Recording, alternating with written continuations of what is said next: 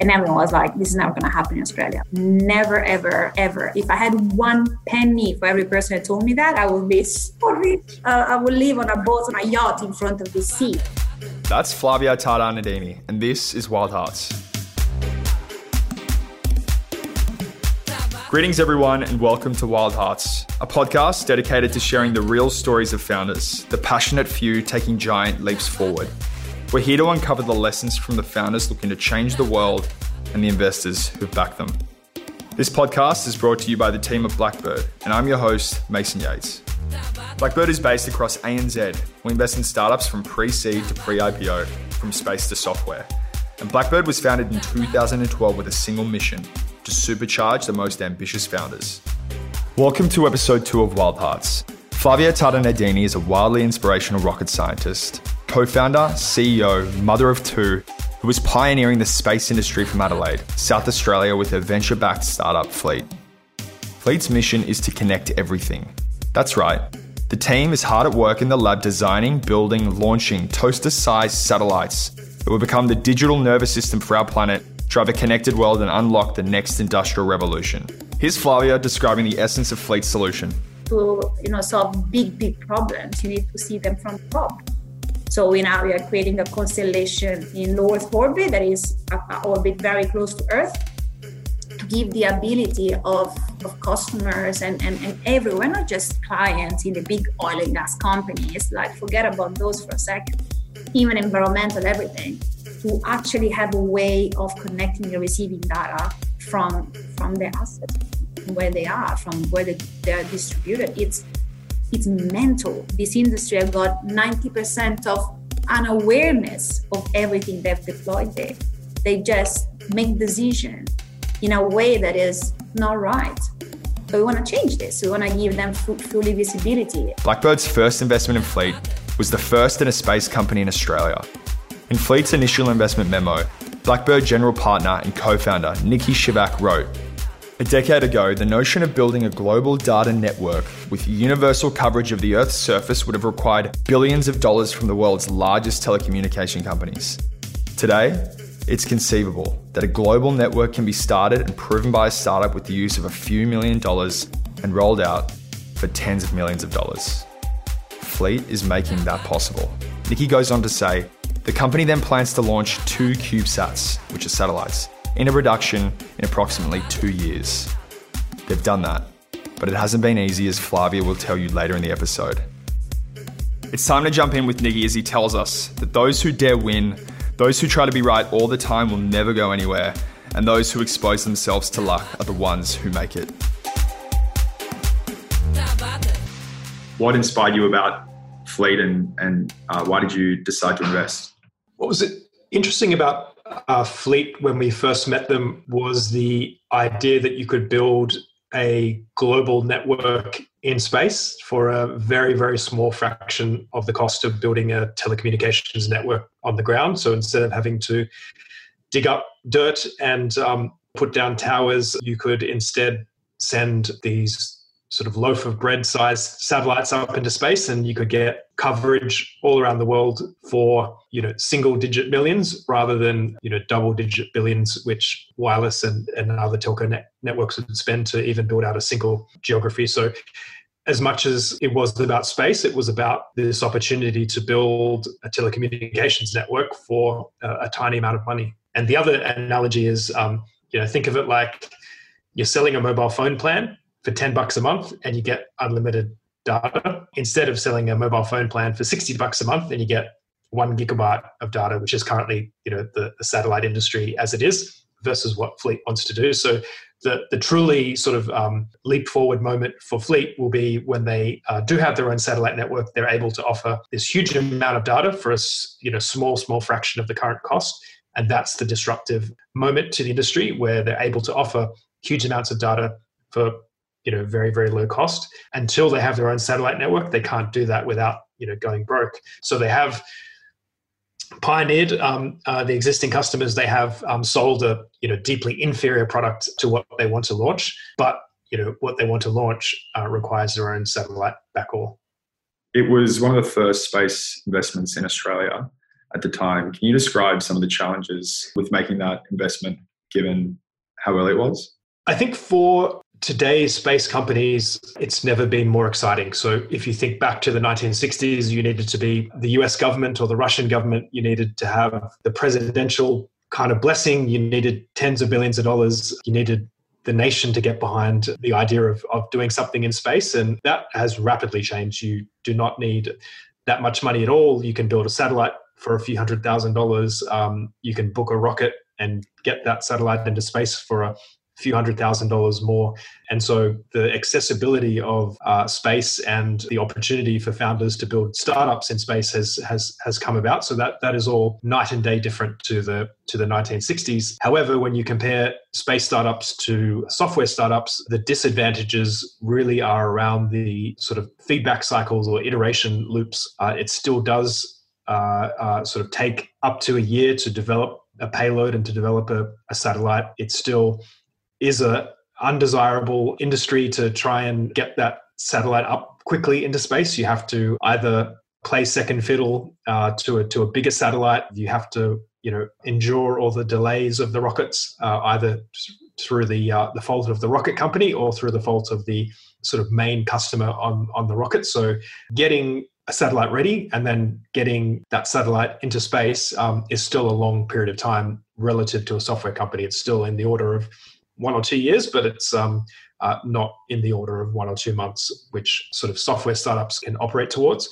The second thing is it's this real sort of lottery in that if you don't get it all perfectly right, you have a very expensive piece of electronics in space doing nothing. And so the sort of supply chain, so people are very conservative in sort of pushing the boundary for any of the hardware components. So where people are happy to use all the latest electronics in a consumer electronics setting or all the latest electronics in some sort of industrial sensor, you can just swap it out if it doesn't work.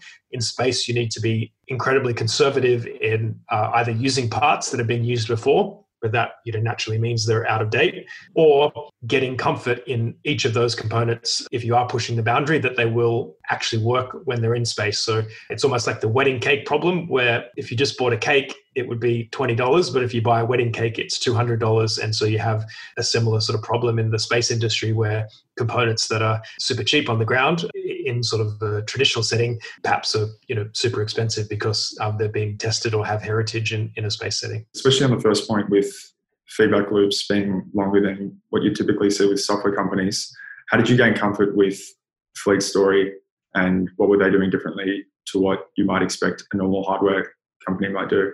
I think Fleet is not a space company, but it's an IoT or a sort of unlocks this new area of industry to use computers and to use data much in the same ways that most of the software world and most of the technology world makes decisions with data. There are all these industries like agriculture and oil and gas and other sort of large remote outdoor industries that simply do not use technology to its fullest capacity. And Fleet really unlocks that, where you have currently a situation where it's just simply prohibitively expensive to do anything to connect all of the devices and to run a business in those industries with technology at the heart of it. What was attractive about Fleet and the idea of building a cheap network in space was you could unlock all of these use cases that weren't possible before. And this sort of test question that we always ask at Blackbird when making an investment is something 10x better than the status quo. Well, if you 100x decrease the cost of something, if you unlock something that was not possible before, then that sort of question was very easily answered. And so I think the ability to do something that you could not do before to these huge industries and to make it 100x cheaper than any sort of comparative solution was an incredibly exciting mission to sign up for. 2016, you wrote a blog post and it describes a theme that I know that you like to talk about a lot, which is units of progress. I wanted to pick your brain on what that means to you. Yeah, so the venture capital industry operates under sort of these set of constraints, or you have these building blocks that the industry fits into. And in the venture capital industry, it's seed rounds and Series A rounds. And what that means is that you get a set amount of money. You get a couple of $1 million in a seed round. You get $5 to $10 million in a Series A round. And, in both, you get sort of 12 to 24 months to prove something. So to make some definable unit of progress. In the space industry in the 1960s, you know, it didn't make sense to raise a seed round because you couldn't do anything with that amount of money and you couldn't do anything with that amount of time. In 2016, it became possible to do something with a few $1 million and with 12 to 24 months. Primarily, that is around can you build a satellite? Again, you had this supply chain of satellite providers that had created CubeSats that were suited for commercial use. You had, again, in an undesirable way, but in an available way, the ability to get that small satellite up into space. And then also the sort of ability, again, opening up lower Earth orbit. So traditionally the space industry has been built around geosynchronous orbit, which is very far up. LEO is just out of the atmosphere. It's sort of 100, 200, 300 kilometers up. And the ability to deliver really small satellites. So these are the, think, loaf of bread or a small box of fruit size satellites. You could hitch a ride with these other bigger customers. You could get dropped off in LEO and you could sort of get started again for that small amount of money and small amount of time and make a bunch of progress. Fleet's ambition has always been huge from the beginning to connect everything. How have you seen Flavia and the early founding team start with that and how have you seen their ambition grow over time?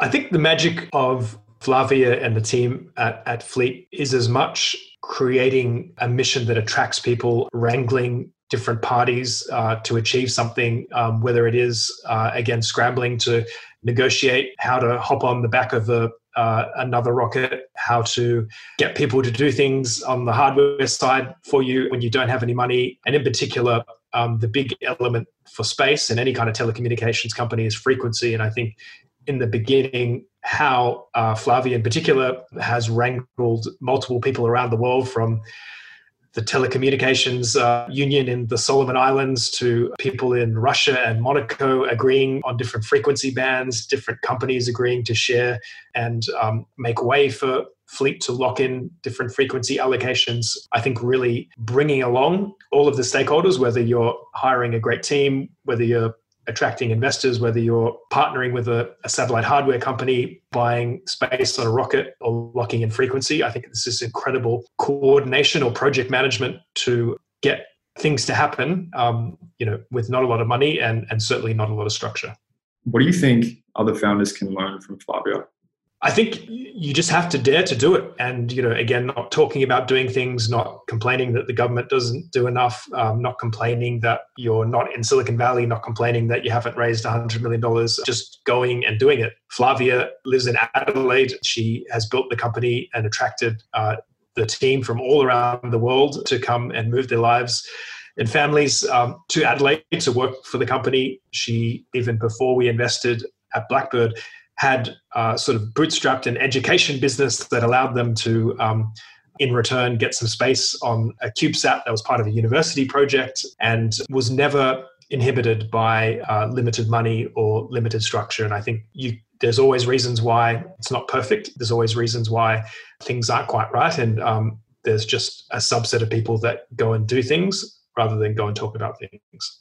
Do you think that the nature of moving through walls in the way that you're describing, just daring to do it, has its shortcomings in execution, especially when you're starting a space or, as you put it, an IoT company? I think shortcomings in terms of, does it have a high chance of failure? Sure, but, it doesn't mean it wasn't the right thing to do. I think you have to divorce the outcome of something from the weighted probability of doing it. And so, yes, like all startups and like all businesses, most will fail and most won't succeed. However, when they do succeed, they succeed in this, very profound way. And so, again, the daring to do, the spoils go to the victor, and the victor is the person that, dares to do it. Why does it make sense to divorce the outcome with the weighted probability that you can get that outcome? I think otherwise the world doesn't achieve anything. You can try to be right all the time, but you'll end up with nowhere. You'll end up not achieving anything in the world, and that's a very unsatisfying thing. It's sort of, you can be right every time and, there's nothing at the end of that rainbow. Or you can do things, you can fail. Doesn't mean you have to get wiped out and can't do anything again. You get back up, you try again, you take the lessons of what didn't work the first time around and adjust it to the second time around, and you keep shooting. Michael Jordan missed more shots than he took, but just because he missed 10 shots in a row doesn't mean he's not going to take the 11th shot. And so I think you need to keep shooting. Luck is a process. Luck, you have to expose yourself to luck to be lucky. And the sort of fallacy of the unlucky people that sort of cry in their spilt milk is why does that person get lucky? Well, that person got lucky because they exposed themselves to luck and they took the shot. Now it's time to listen to the co-founder of Fleet, Flavia. When did you start getting serious about space? For many, many years, I was convinced the alien was on Earth, so I needed to build this big rocket ship to find them. Okay, that was probably after 15 years old. Then he changed on becoming an astronaut, so I was doing all this research, how can I become, and da. I don't see very well, like I wore glasses, and I was playing professional basketball at that time. So I was pretty healthy, yeah. 15 up to my 25, really, really high level. So I was doing all these things. I'm like, you get to become an astronaut, but I can't really see. So going online, doing all this tests to see, like, can I just see? But I'm blind. No, I'm not really blind. Then when I finished school, I was talking with my brothers and sisters, should I do astronomy or like some weird research? They were all engineers. So I said, just do aerospace engineering or space engineering, stuff like that. So I said, okay. So I jumped on that, really hated it the first 2 years because I was really good at school. I was not a good student. I had all massive, like all 10, but I was really naughty. So always missing schools, never studying. So I'm that kind of student. But came out with maximum grade everywhere. But so I'm like, okay. So I went to uni. I couldn't wake up in the morning. Got really bored about math and things. Couldn't see anything about space. But yeah, then he got me and came out with best grades, and here I am.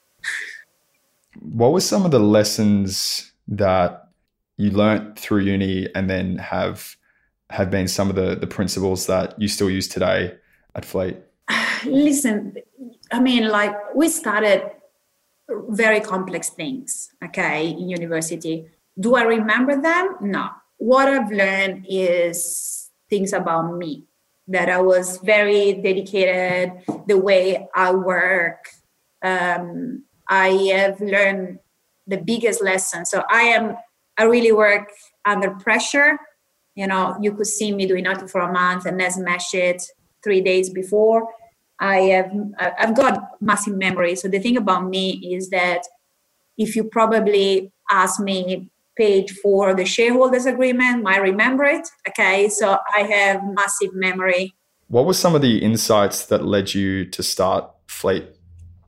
Fleet is complicated because I never in my life ever thought about becoming an entrepreneur. I didn't even know what it was. Like my brothers and sisters all works with corporate. I've got 2 brothers that one is like the CFO, the other one is a CTO of biggest oil and gas company. So for me, it was like always this thing about being part of a corporate, My grandfather had 3 degrees of engineering, worked at corporate all his life. It was just like this. I didn't know what entrepreneurship was. Then I moved to Australia, wanted to find a normal job, wanted to do even a PhD, I've got this. Couldn't find any PhD because what I wanted to do, no one had experience in Australia. So all the professors are like, we really don't know this topic. And I'm like, what am I going to do?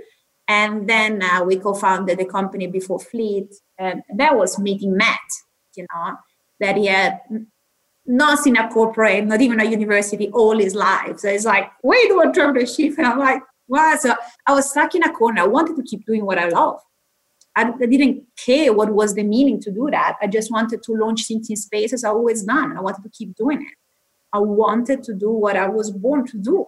And it's like, we can actually build something that we want. And I remember vividly that the moment where I thought, this is something. I went to this conference, I think it was in Melbourne, and everyone was talking about IoT. That was like 5 years ago. It was a big room. And everyone was saying there's going to be 3 trillion devices. They're going to travel from US, this, that, from Melbourne to Adelaide. We're going to connect it all. And my brain was like, how? Like, how? that 3G and 4G cover like 2% of the world. How are you going to do that? That makes no sense. Like connecting 3 trillion devices with the technology of today, it will be more than GDP of the entire world 10 times. So I remember vividly standing up, and there was the Sigfox, all the people that are really popular now in the world. I said, how are you going to connect all these things? Like with 3G, like what are you going to do to connect them all? And there was this 200 people quiet, and someone said, we don't know really. There are not communication tools at the moment. Someone will figure it out. And I'm like, wow, I'll figure it out. So I remember stepping out, calling Matt, and I'm like, coming to Sydney. I think I've got an idea. And I went to Sydney. And I remember having breakfast with one amazing man that really helped us. They had an amazing constellation of satellites in Asia, of Pacific. And he said, Internet of Things is the future. I'm like, Matt, this is what people want. The industry wants this. That's how it started. And why didn't you join a company that, like the one that you just mentioned, versus what gave you the confidence to say, let's start a space company in Adelaide? If you got in front of you all companies that try to crack this problem and saying that it's too hard to crack, no, this is something new. And I love new stuff. I've got patents in my life. I work in advanced concepts in European Space Agency. I can't work on things that people already done. So even in a corporate, I could not work on things that are already existing because that's way not challenging. So I'm like, I think these things doesn't exist. I think we can tackle global connectivity, low cost from space. Why don't you let listeners know what is Fleet and how are you building a solution to solve the problem that you've described? So what's the problem? First of all, the problem is that it is fascinating. So how I describe it, okay, there are two ways of describing it. One that I love and one that is more real and a bit boring, okay? So the very real and a bit boring is that the biggest industry in the world, the biggest, like the oil and gas, mining, agriculture, all of them, energy, the biggest, have gone through this enormous third industrial revolution. It's changing the way people work, changing the way, you're in front of your computer and you connect all things. It's been massive change in the past 20 years. And now we are opening up for another change. Like all the assets will come online. So their visibility, so people visibility in this industry on their assets distributed everywhere is zero. It's incredible. So there is an industrial revolution happening in which they want to connect the assets. They want to understand. They want to have data. They want to understand. The impact of this, I love it, because the impact of this industry not working in an efficient way is not just on revenue and efficiency, is on Earth, right? We don't use energy enough in the right way. We don't use water enough and in the right way. We don't distribute resources enough. We cannot find resources enough in the right way. There is an impact on the world, on this industry, completely destroying the planet because the efficiency is very low and the visibility on the good things and the bad things is very low. So it's an industrial revolution, and hopefully it's going to change the world for the better. Like this is what happened with the computers, and now this is going to happen with the Internet of Things. So giving the chance for everyone. And space, why space? Space, this is big companies, big assets all over the world. Space is seen from the top, right? Space sees the world from the top. It's a different view. It's the global view. So to solve big problems, you need to see them from the top. So we are creating a constellation in low Earth orbit that is an orbit very close to Earth to give the ability of customers and everyone, not just clients in the big oil and gas companies, like forget about those for a second, even environmental, everything, to actually have a way of connecting and receiving data from the assets, from where they are, from where they are distributed. It's mental. This industry have got 90% of unawareness of everything they've deployed there. They just make decision in a way that is not right. So we want to change this. We want to give them fully visibility. And the problem has always been that connectivity was not present or super expensive, like incredible. How expensive? Super expensive. We are talking about you can connect a a valve to monitor a river for $10,000 a month. Like, why are you going to do that? You can't do it. So change the communication and give, those people an end-to-end solution to actually get the right data out of the field. And what I love about this is that Matt and I, this is a big period. A lot of people talk about big data. Oh, yeah, we're going to get all this big data. We hated the word. Like, this is bullshit. So we call it the small data revolution. Just get little pieces of data, the smart data. Can you describe a real customer example? I can give you a million of examples. But, this year we have done a project in all South Australia that I love, that is checking the every park and oval of South Australia to check for urban greening, how much we water. Because the more we water our parks, the better it is for everyone. You can go out, the temperature of the city goes down. And, South Australia is huge. I mean, you need satellites. So we've got examples all around the world. It's really good stuff. With the example of the energy provider, they would pay Fleet every month, and then they in turn would have visibility on some of the examples that you talked about. Yeah. And that would perhaps unlock. We help them to deploy the right sensors. The network gives the ability to bring, they don't really bring data in the cloud usually. They use in industry, they use all SCADA systems that brings data to a very, very protected network. But now with this type of more secure cloud, you can have data in everyone, mobile, so we are used to work with software and Atlassian and all this amazing stuff, but this industry still don't have anything in the cloud. So they're working like 50 years ago. So no visibility, nothing in the cloud, no data. For example, now at the moment, so in that case, we help them creating that network in which they can connect all these low-cost sensors, not like 3 points, but 100,000 of points, okay? In which finally they can make decisions. Okay, that area of Melbourne is trading a lot of energy because people have got a lot of renewables bringing into the grid. We need to switch off this area. We need to choose that solar farm is bringing in the things into the network. There is instability. So how complex is the grid now? So finally you give them the tools to switch off this part, switch on this part, sell energy in this area, resell it in this area, tools that they didn't have before. So from one side, we give the network, and it's a complex situation. So sensors, the network, and all the analytics. This is when IoT comes all together.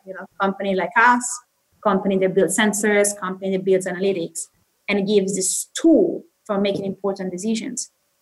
So yeah, I love these things. In the early days of starting Fleet, how early did you start speaking with customers, identifying that they had these problems? As every innovation, you need to go with the industry that is easier to crack at the beginning. Energy wasn't like this before. Energy 2 years ago had none of these problems. So agriculture jumped on this IoT innovation, but they're not ready. They are not ready, and technology are not ready. So the first 3 years of Fleet, understanding the go-to-market strategy and the right was help. So what we did is we sell in every market, try to understand which one had more traction. And then 1 year ago, we actually stepped back and said, okay, we have sold hundreds of things from Canada to Papua New Guinea, from Madagascar to Japan, from the farmer to the oil and gas companies. Which one is the industry that you can crack faster? So 1 year ago, I started my climate change fight, that personal, in my house, bringing the kids, it's just, that was my thing. Got so passionate about it, involved all the entire Fleet team, a Fleet, we do all sorts of crazy stuff. And then we realized, okay, now we got opportunities to really do something good. Are we going to do it with oil and gas? Are we going to do it like coal? Or are we going to do it for the good things? And it's a difficult decision to make as a CEO because, some of the big guys got big money. But we said, okay, we felt a purpose as a team. And we're like, okay, we're gonna go energy, water. We're gonna go where the world is important. Look at this coronavirus crisis. energy and water are still important for everyone. The basic, and we did well. So it gave us purpose to try to help the world to change a little bit, You talked about the vision being connecting everything and then starting with a wide set of problems and a wide set of different customers. What was the moment where you realized that you needed to take a step back and scale things down? It was when we raised last year in August. It's for a solution like us, it's really easy to get lost, because everyone wants a piece of you. Everyone is learning in a new market, but we needed to keep Fleet alive. And I was telling you, Fleet had a lot of revenue, couldn't crack the annual recurring revenue that is important for a company like this, because people were buying and not scaling up. They were just they didn't know what IoT was. So we said, okay, we need to, and we had a strategy in which we were too far from the customer. So we had distribution and system integrated in the middle, so we could not understand the customer. So in August last year, we stopped everything. We told the board, you guys have to give us 4 months because we are stepping back from this. Yeah, it looks great, but this is not the path. So what we did that we loved is that we started from scratch. This is after 3 years. So we did something like 500 interviews in all the industries, from oil and gas, mining, agriculture, all of them, from CEOs to operational guy in every company. And even talking about Fleet, asking them, okay, what's your problem? If you had a magic wand, what would you solve? And we mapped in every company. This is like from the biggest agricultural company to, the biggest energy company to ExxonMobil, so every company in the world. I say, if you have a problem, and some problem we couldn't solve, my HR boss is an asshole, we can't solve that, okay?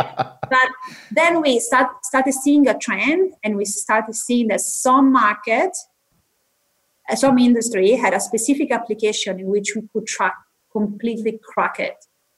And 4 months of non-stop interviews, a team of 5, that really helped the pipeline as well, decided to fire all the customers that were tiny and focus like crazy in working with this energy company and others. So utilities, very peculiar utilities, in very peculiar application working directly with the customer. And we went from, 20 times annual recurring revenue in 2 months. Wow. So yeah, and it was focus. It was focus. And do you think that needs to stay the same as you start to scale from where you are now?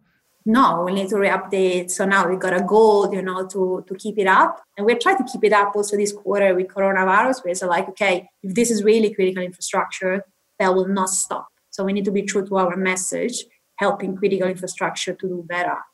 So we want to keep pushing this year. And that's what the idea is, that we move from this application in this market to another application in this market. Eventually we move on and we grow. But with a very focused attitude. And the entire team is focused. So we have every quarter we got a theme for Fleet, and last quarter was Power Rangers.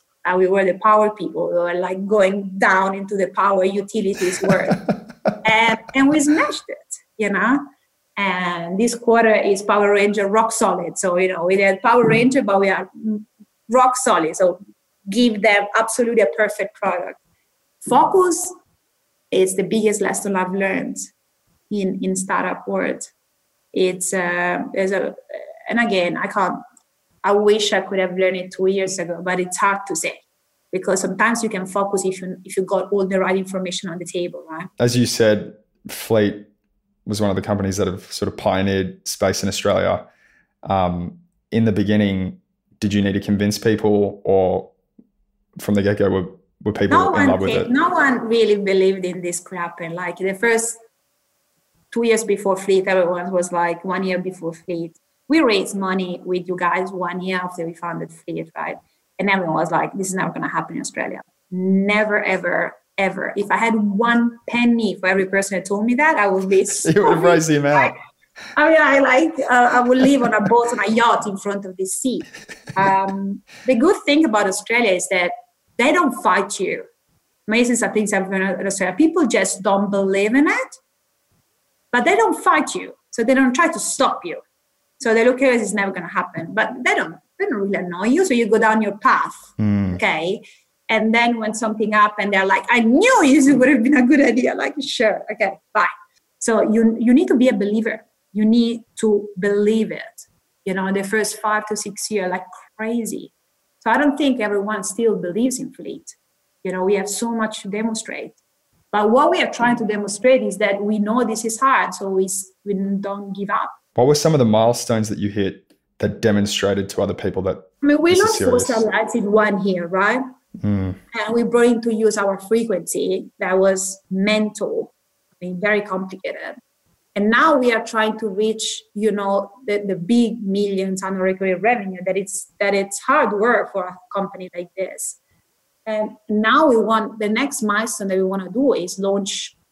So we changed satellite providers because we didn't trust. So the goal of Fleet is reaching to a point that you trust the satellites you can mass produce. And you mass produce, you launch 20 at the time. And, if you look at what happened with Fleet, like the first 4 satellites went up with 9 months delays. Then there is the coronavirus. I need a rocket in my backyard. That I can launch any time. And now we need to demonstrate that we can mass produce satellite. What was it like to launch your very first Fleet satellite? The interesting stuff is that we plan to launch 2. I don't know if you know the story, but we plan to launch 2, Centauri 1 and Centauri 2. And that was at the beginning of 2018, right? SpaceX had 9 months of delays because God knows what, Gosh. And we had 2 years of runway. Okay, we have the same runway of people building a software, not moving their ass from a computer, and we needed to launch something on a rocket. So 9 months, delay. It's September of that year, and still these things are not going up. And I'm in LA where we were building, San Francisco where we are building the satellites, and we know that there are still 3 months of delays. This is September. And I'm like, money are finishing, and I'm like, wow, this is terrible. Okay, this is absolutely terrible. So we decided to build other 2 satellites, Proxima 1 and 2, with a scrap of the things that were left from the other 2 satellites. That was the 13th of September. I remember because it was my daughter's birthday. And then I rang Rocket Lab and I said, do you have a spot on your October launch? And he's like, yeah. I'm like, I'm launching 2 satellites next month. And he's like, okay. And I'm like, in 3 weeks. And he's like, as long as you can build them. And I'm like, okay, guys. We built Centauri 1 in 9 months, Centauri 2 in 6 months, and Proxima 1 and 2 in 2 weeks. Whoa. And then we packed them in the luggage. We went to New Zealand and we launched them. And it was, and they were fine. And so we had a bridge round to wait for SpaceX to launch the other 2. So it's mental, you know what I mean? Like that time. And at the end of the day, all these 4 satellites got launched in 3 weeks. So Proxima 1 and 2 went up, then the week after, and it was the longest 4 weeks of our lives. That was for Christmas. Like we were 9 people in the team, managing the 4 satellites, going in round and all sleeping there in the warehouse. And the fun things, that was the craziest time of our lives because we were not prepared to organize the mission control and the operation of 4 satellites. Every week it was manual. And manual means that when a satellite go on top of you, you send the data, receive the data, analyze the data, resend the data. So it's 24 hours operation for 9 people full time. And you see the satellites 6 minutes a day, so you can't fall asleep. You have to do everything in this 3 minutes. After 2 weeks, we sat down together. We were completely smashed. Like Matt and I just managed to close around to keep us alive, but we were just tired. And we look at the software people like you have to automate everything. You have to have automated constellation management. We got a person from Planet, big NASA satellite company, and by Christmas everything was automated. We went home. I slept 48 hours. I woke up. I went to sleep in Friday night.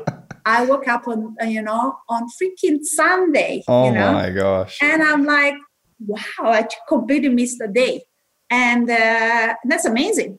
And that's how 9 completely talented engineers built a constellation management tool all automated because they were tired. So what are some of the challenges that you do face from Adelaide? Listen, a couple of years ago, I would have tell you no one would have ever relocated to Adelaide. Since the space agency here, they all do. It changed it completely fleet.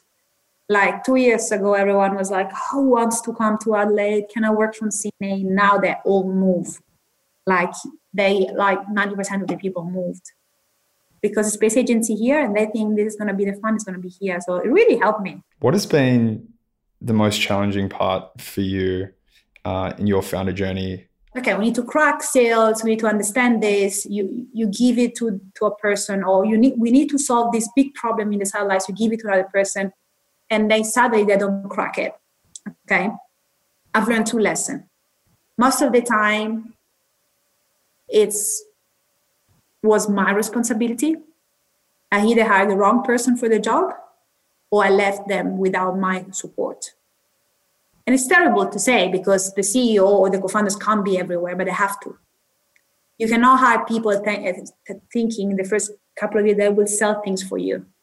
And you cannot let people build a product thinking they will build it for you. You have to be there. You have to do it. You have to show them the path. If you were sort of sitting in the future 10 years from now, what does a world with Fleet look like? I really hope to die CEO of Fleet, and Fleet being huge. Thank you so much for your time, Flavia. Thanks for having me. If you have any questions or feedback, we'd love for you to send us an email, wildhearts@blackbird.vc. I hope you'll subscribe, and if you like the podcast, we'd be super grateful if you left us a review. You could also check out fleet.space to see whether they have any jobs or if you'd like to look deeper into the company. And finally, if you haven't already signed up to Giants, it's an online webinar starting on the 28th of May. Early stage founders get the rare opportunity to stand on the shoulder of giants from the founders and operators who've been before them. Thanks so much for joining me, and I'll see you in 2 weeks' time.